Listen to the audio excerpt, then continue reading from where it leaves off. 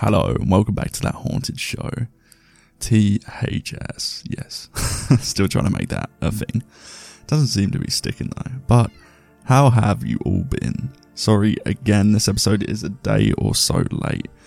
With the move and this constant migraine I've been having for a while, it's just been a bit crazy off my end.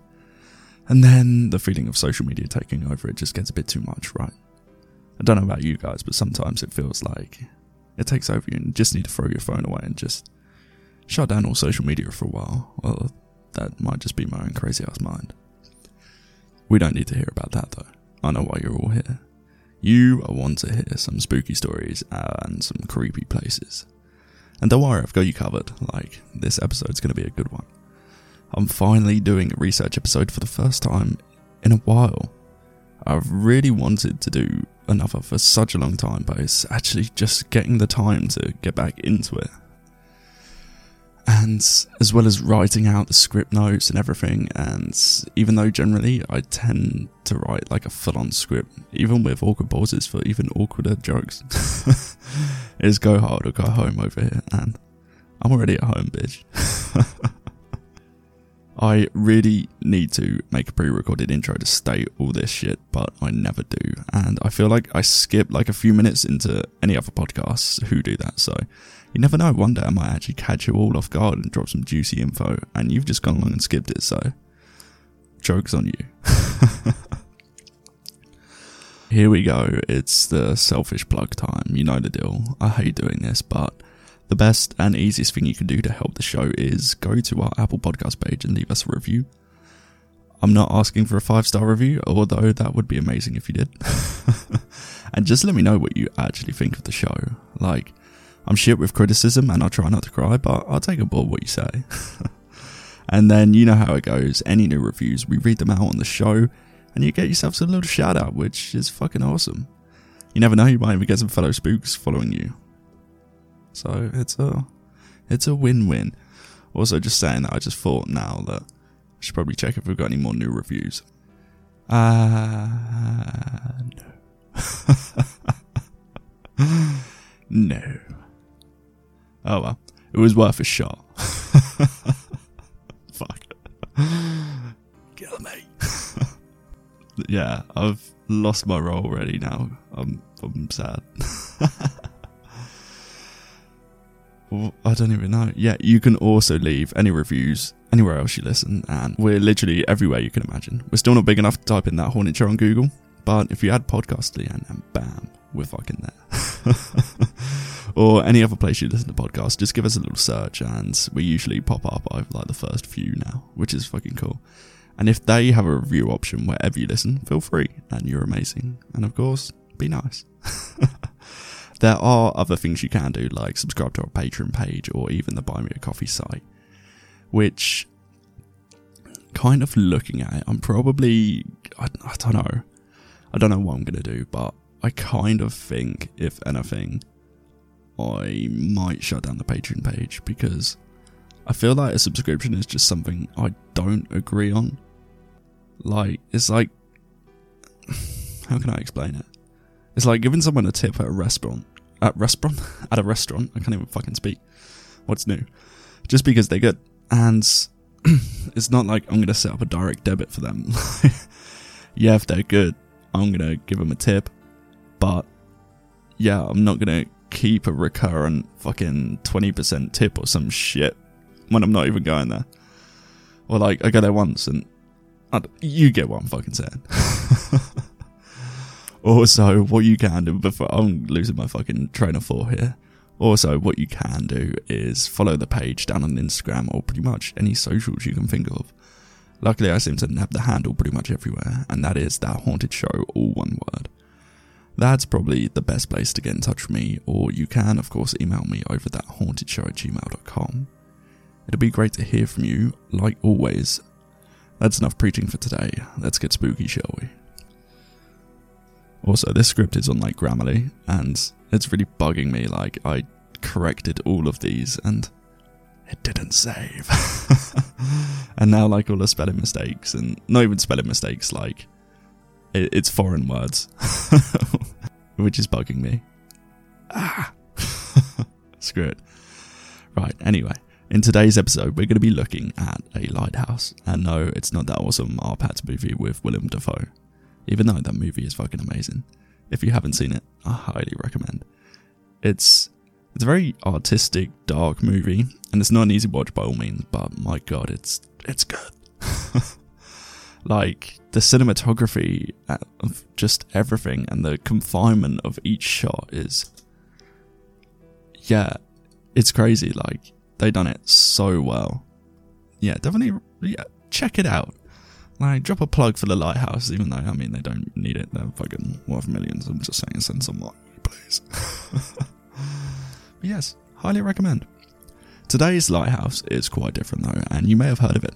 St. Augustine Lighthouse is a private aid, navigational and still active lighthouse located in, well, you guessed it, St. Augustine, which is in Florida, which is in the United States, which is on Earth, which is in our universe, which I don't know where that's going. Yes. The current, now I say current because we'll dive into more about that later, stands on the northern side of the Anastasia Island. It was built between the years of 1871 and 1874.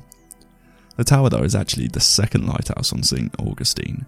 The first was lit by the American territorial government in May 1826 as Florida's first ever official lighthouse. Now I say official because the Spanish and British government who travelled there kind of created their own somewhat permanent wooden structures and beacons dating all the way back to like 1565. So that's pretty old. And I mean, building work wasn't the best back then. Like these, I don't even think we can call them lighthouses. They were like matchboxes. According to archival records of maps of the time, this official American lighthouse was placed on the site of a previously erected watchtower built by the Spanish. There is even a map created by a man named Baptista, no relation to the wrestler, I did check it out, Bozeo, in 1589. The map itself actually depicted Sir Francis Drake's attack on the city and shows the previously erected wooden watchtower and beacons. In 1783, the Spanish once again raided and took over control of St. Augustine, and once again the lighthouse structure was improved. Now, I looked through all the records and they brought over this dude who was literally like, he was the bee's knees of building lighthouses. Like, this dude was the man. Joseph Frederick Wallet de Bars. And he was Swiss Canadian, so Joseph Frederick Wallet de Bar. I probably say it's like that, not just Wallet des Bars. That's because I'm English and uncouthed. Now, he was a, like I said, Swiss-Canadian engineer and a maritime surveyor. That's a serious fucking name and a serious fucking title. That sounds pretty cool. He engraves his coquina? He engraves his coquina, aka lighthouse, with a plan of harbour of St. Augustine. So they were planning to actually build a harbour in St. Augustine, but they never actually happened. Due to the ever-encumbering erosion and vastly changing coastline, the old tower actually crashed into the sea in the year 1880. But luckily, not before a new lighthouse was built and lit. Today, the ruins of the first, submerged tower still lay there under the sea, and it's like an official archaeological site. Now, this is something I found quite interesting because, of course, back then, you didn't just have a light switch. It was a full-time job to make sure that light was on, and, it needed to be. Because if not, you get ships just sailing straight into you. I don't fucking know, you really had to, run that shit like clockwork. Make sure that light's on. That's your main job. Early lamps in the tower actually used to stay illuminated by burning lard oil, which I thought was pretty cool. Now, reflectors were soon replaced by the fourth order Fresnel lens in 1855. Now, this lens greatly improved the range and eliminating a lot of maintenance issues, meaning that the workers could focus on more duties without sustaining the light as much. For 20 years, the lighthouse was manned by its head keeper, a man named William A. Hahn of Philadelphia. Now, Major Hahn, in his own rights, was a war hero and commanded his own battery during the Battle of Gettysburg. His wife, Katie Skillenhahn. I thought it said Skrillex and I was like, wow. Shit. That's my fucking teenage years, Jesus Christ. What even was fucking dubstep? It was just sound, man. Have you ever listened to a dubstep song back? It's fucking awful. And his 6 daughters all lived there. They constructed a Victorian-esque duplex during his tenure there too. Now, one brisk summer's night in August 1886. This sounds like the setup for some epic story. But it's really not. The lighthouse began to shake and make these awful noises. Pots and pans began smashing and falling to the ground. The current lighthouse keeper was flung against the wall trying to gain some balance as the tower was swaying violently.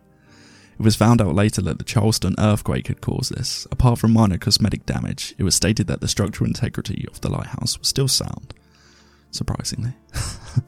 1885 finally came around, and after many years of experimenting with different types of oils, the lamp was finally converted from lard oil to something we're probably a lot more aware of to this day: kerosene.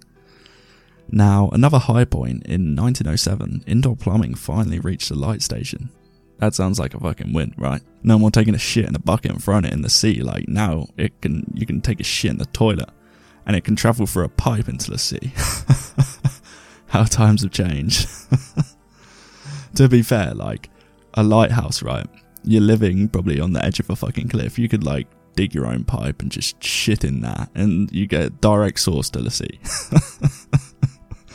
Like, it doesn't really get any easier than that. Also, side note, if you have watched The Lighthouse, you know that scene where he gets covered in shit. That's fucking disgusting. Now, electricity was finally available in the lighthouse in 1936. Man, 20th century was really blowing this place the fuck up. And the light was actually automated in 1955. So, as the lighthouse began to be more automated, like everything, the necessity for lighthouse keepers was dwindling. They dropped from 3 permanent workers to 2, then finally just 1 lone lighthouse keeper who just had to provide small maintenance checks on the tower. That's all pretty factual, right? You're probably thinking, why the hell am I listening to this? Like, where are the shit jokes? Oh, well, actually, I say, where are the shit jokes? Like, the shit jokes are still there. They can never go. Unfortunately, that's part of my fucked up personality. Where are the ghosts? You may be thinking, this is That Haunted Show, not that fucking factual lighthouse expertise motherfuck show. No, ghosts are coming. I mean, this fucking dude did a whole episode on Sasquatch last week and he's now obsessed, alright? And yes, I'm talking about myself in the third person because I'm losing my fucking mind. Well, ladies and gentlemen, allow me to introduce you to the darker side of St. Augustine. I should probably credit some of these places before we start, so here we go. Skip like 30 seconds. St. Augustine Lighthouse and Maritime Museum offer tickets to a ghost tour and a ghost-themed private event called the Dark Side of the Moon, which actually sounds pretty fucking cool. The lighthouse was also featured on episodes of Ghost Hunters on the Sci-Fi Channel. Side note, the Sci-Fi Channel is underrated, I think. There's a lot of shit on there, but there is some gems. The lighthouse was also stated as one of the most terrifying places in America. That happens a lot. I wouldn't take too much credit in that. Like, everywhere is the most haunted place somewhere, if you think about it. Like, I'm trying to think of small places in the middle of nowhere. You find a toilet in a fucking public toilet in the middle of a desert. That's probably going to be the creepiest place. I don't know where the fuck that's going. But, yeah, you probably don't get what I'm saying. And that's fine. It was stated as one of the most terrifying places. Not haunting, terrifying. Which was on an episode called The Restless Dead, which was on the Travel Channel in 2018 or some shit like that. Yeah, I've done my credits, okay. What the fuck? Some of the lighthouse permanent residence is that of 2 young girls whose haunting giggling and footsteps skipping around can still be heard to this day. And even sometimes if you're lucky, well, or unlucky for most, you can see 2 full-bodied apparitions of the Petit sisters. Superintendent of the lighthouse construction, now, I don't know how to fucking say this, Hezekiah? Sounds fucking cool, like biblical name. Hezekiah Petit moved from Cape Elizabeth, Maine with his family to oversee the construction of the new St. Augustine Lighthouse. Hezekiah, right, we're going to call him Big H. Big H lived on site with his wife Mary and their children, Mary Adelaide, Eliza, Edward and Carrie. Just as any child would do, the Petit children turned the construction site into a playground, inviting the children of the workers into their fun. Now, I already know this is going to be bad news, because I work on construction sites, not safe places. I turn them into a playground for me and it's fucking dangerous enough. Me and power tools do not mix, but sure as shit is fun. By 1873, only the foundation and 42 feet of the 165-foot tower were completed. Now, they had this railway cart which moved supplies from supply ships docked at the salt run to the building site. Now, riding the cart down to the water was a favourite pastime of the Petit children. They used the cart as like a Victorian-era roller coaster, riding the cart to the water and bringing it back up to ride it down again. Only a wooden board at the end of the rail stopped the cart from tipping over into the water. Now this sounds pretty fucking fun, like dangerous as all hell, but pretty fun, right? Also, the only thing stopping them is this wooden plank. Like, these kids are gonna have some serious fucking whiplash. Now, on July 10th, 1873, the three Petit sisters, Mary, who was 15, Eliza, 13, and Carrie, 4, along with an unknown African-American girl who was around the age of 10, whose father may have worked on the site, were riding the cart as normal. The wooden board that stopped the cart from going into the water was not in place. The cart carrying the girls flipped into the water, trapping the girls underneath. A Mr. Dan Sessions, a young African-American worker, witnessed the tragic event and raced to the water as fast as he could. When he reached the cart using all his strength, he lifted it atop from the girls, but by this time 3 of the 4 girls had drowned. The only survivor was the youngest, Carrie. In the days after the accident, the construction site as well as the town shut down for the funeral of the girls. Following the funeral, the Petit family returned to Maine to lay their daughters to rest in their hometown. Staff researchers have not yet been able to find the final resting place of the young African-American girl. Have they found the others? It doesn't actually say anything about that. I presume they found the others. Weird. I wonder if like the African-American girl was an entity. Kind of lured them in. And like, oh yes, ride it this time, there's no fucking board stopping you.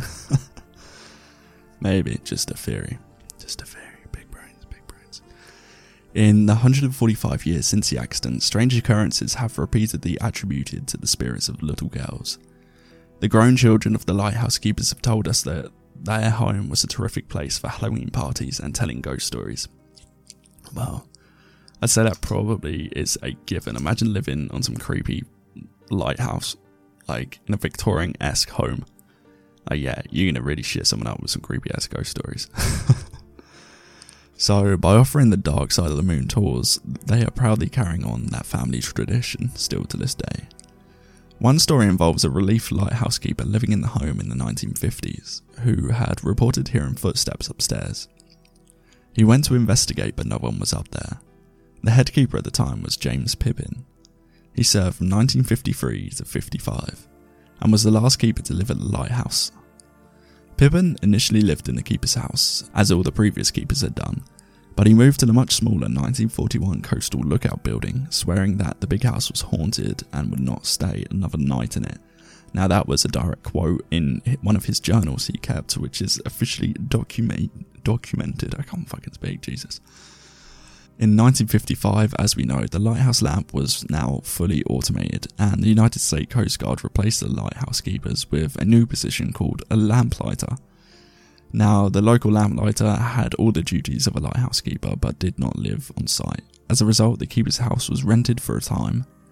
A local man who crafted leather goods rented the property during the 1960s. He documented the story of waking up one night with a small girl standing by his bed. As he blinked his eyes to look at her, she disappeared. In 1970, after standing empty for many years, the keeper's house burned under mysterious circumstances, gutting the home, leaving only the coquina basement and a few charred timbers. St. Johns County purchased the shell of the building with the intention of demolishing it for safety reasons. However, 16 women in St. Augustine stepped in, raising $1.2 million over the next 15 years to restore and renovate the keeper's house. The original Fresnel lens, the group added to the building at the National Register of Historic Places with the help of Karen Harvey, a local historian, writer and long-time lighthouse advocate. Good for you, Karen. Never thought I'd say that. Fuck. During the renovation, both construction workers at JSL Volunteers reported numerous unexplained incidents in the home. The basement was a particularly active area for ghostly encounters, being the only part of the home that was not completely burned. Perhaps the children liked to play here. Today you can still feel a very eerie presence there. While the children are by no means the only tragedy that occurred in this home, the girls are some of the most active spirits around. Psychics contact staffers frequently, and recently one told us the young African American girl's name was Ellie or Eleanor. Nice. How do they do that though? Like, realistically, are you just going to take some psychic's word for that? I don't know. I'm skeptical. I like to believe, but it's never going to be confirmed, is it? Like, I could go there and be like, whoa, that girl's name's Jeff. And you could just be like, well, I can't disprove that. This dude's right. We continued our archival research and we hope to find historical evidence to one day confirm this information. Yep, you heard it here first. That girl was called Jeff. Credit me, please. Thank you. As playful spirits, the girls enjoy playing hide and seek, sometimes including unsuspecting people. One night in the dark lighthouse tower, a lone staff member was closing up for the night. God, I already can tell this is going to be fucking horrible. He heard giggling at the top of the tower. Oh man, I can't imagine anything worse. You're at the top of the tower, right? And you hear giggling. Oh man. You've got to go down there. That's your only way out unless you fucking yeet it off the top. I remember when I was younger, we had this townhouse. And yeah, it's a townhouse. I don't know if Americans have that over there, but it's like 3 stories and it had a staircase. You can look right down to the bottom, and I always felt like something was chasing me on those fucking stairs. It was horrible, man. So this guy was thinking he had left someone on top of the tower. Oh, that's it. Who heard giggling at the top. Sorry, my bad. Yeah, actually, that's even better. I fucking lock the door and get the shit out. So as he thinking he left someone on top of the tower. Who is he gonna leave at the top of the tower? Like, he's working alone. Okay, well, even so, he went up there to find it was empty. As he began to head back down, he heard some giggles down below him. Descending to the bottom, he once again found that there was no one there. Was it just the wind, or was he in the midst of a game of hide and seek? Now, I don't know about you, but I've never heard the wind giggle. So many people try to disprove the paranormal with rational reasons like that, but have you ever heard the wind chuckle? Like, I don't know what conditions it would take for the wind to sound like a small child giggling, but in my 27 years, I've never witnessed anything like that. Another evening, I'm not saying it couldn't be done. I'm sure there's certain ways it could be done, but sometimes it can't be proven. Okay, let's just leave it at that. Another evening, a female guest on the Dark Side of the Moon tour was standing on the first step of the metal lighthouse staircase. When she took her first step to climb the tower, she found her shoelace tied to the staircase. Wow, what a little fucking annoying ghost. Whether it was a ghost or a companion playing a trick, we cannot say. I feel like that should be proved. Like, your friend should be like, oh yeah, I was just fucking with you, because if not, that's a fucking dickhead of a ghost. On another tour, a guide found a group of young women in the basement of the keeper's home. One of the young women rented an EMF meter to measure the electrical activity caused by the spirits. The young woman was holding the meter and asked the girls if they wanted to play hide and seek. The meter spiked. The woman wandered the basement searching for the hiding girls, finally finding the meter activity under the spiral staircase leading to the main floor. Excitedly, she said found them and asked again if they wanted to play. Like before, the meter spiked. Once again, the young woman searched the basement for the girls and after several minutes found the electrical energy near the children's play table. Now, about that time, another set of guests came into the basement and reportedly their energy dissipated. Well, at least you got a few credible witnesses. Someone's always got to crash the fucking party, don't they? Wow. These girls sometimes do appear in fully formed apparitions. Several years ago during the day, a guest was exploring the maritime hammock trails. Hammock trails? That sounds pretty fucking cool. I could go for that. And came across a young girl in a Victorian outfit sitting on a bench reading a book. As she began to ask the girl a question, another group came from the opposite direction. Distracted by the group, the woman looked away for only a moment and turned back to find the little girl on the bench was completely gone. In a similar instance, a woman on a ghost tour approached another woman to compliment her daughter's behaviour on the tour. Confused, the woman said she has no daughter. Oof, that's pretty fucked. The other woman told her that the little girl had been standing by her side most of the evening. There were no children on the tour that evening. Yeah, that's pretty fucked. That would freak me out, man. Like, kids as ghosts just does me in. Yeah, that's not the one. So, are you a believer? Obviously, we cannot explain the events that are reported to us on the tours, but we invite you to experience it for yourself. Dark Moon of the Tours. Oh, I'm just reading a fucking advertisement now. So, I should probably credit this. Dark Side of the Moon Tours for members only. It costs $5 and they run in June and October. If you decide to join on the tour, remember the book well in advance, blah blah blah. Right, credited them. These tours do sound pretty good, not gonna lie. It looks like, the majority of the experience actually happened on these tours. Obviously, some people working there in the day experienced a lot of weird stuff, but that woman with the EMF meter playing hide and seek with the kids on the tour in the basement, that was pretty fascinating. There was a group of them and there was a group of them and the tour guide. Yeah, so that's like 3 or 4 credible witnesses there, so pretty interesting. Aside from the 2 girls who perished and still reside there, it seems there is another presence who doesn't seem so thrilled to be stuck around. Known as Just the Man, he's usually spotted in the basement of what used to be the lighthouse keeper's house. Now, this shadowy entity is known for making the room smell like cigars and causing smoke to come billowing around you. Also giving a deep innate fear of foreboding. The most famous encounter with this shadow entity happened in 2006 when the TV show Ghost Hunters visited. In this episode, they caught this misty shadow figure above the location of the cast. Now, I think I've actually seen this clip on YouTube. He kind of like looks down on them from the rocks or a ledge or something, then disappears. It's definitely pretty cute. It's definitely pretty creepy. Like, you watch a lot of Ghost Adventures and you never kind of see any kind of full-bodied apparitions, but I remember this quite clearly. I watched this when I was younger. Just gonna see if it's the same video that I'm actually thinking of, because yeah, it's pretty fucked up. St. Augustine. Right, I can only get the full episode and I can't be fucked to watch all that. But I'm pretty sure it's that episode and I'm pretty sure it was pretty good if I remember correctly. Or it could just be something else entirely, which would not surprise me. As for who the man actually is, nothing is known for certain, but of course there are ample theories. Some believe it's the ghost of William Russell, who was the lighthouse keeper during the 1850s. Now, Russell was known for his passionate and protective personality. People believe he's only trying to look after his home and his place of work, even if it means scaring off a few visitors.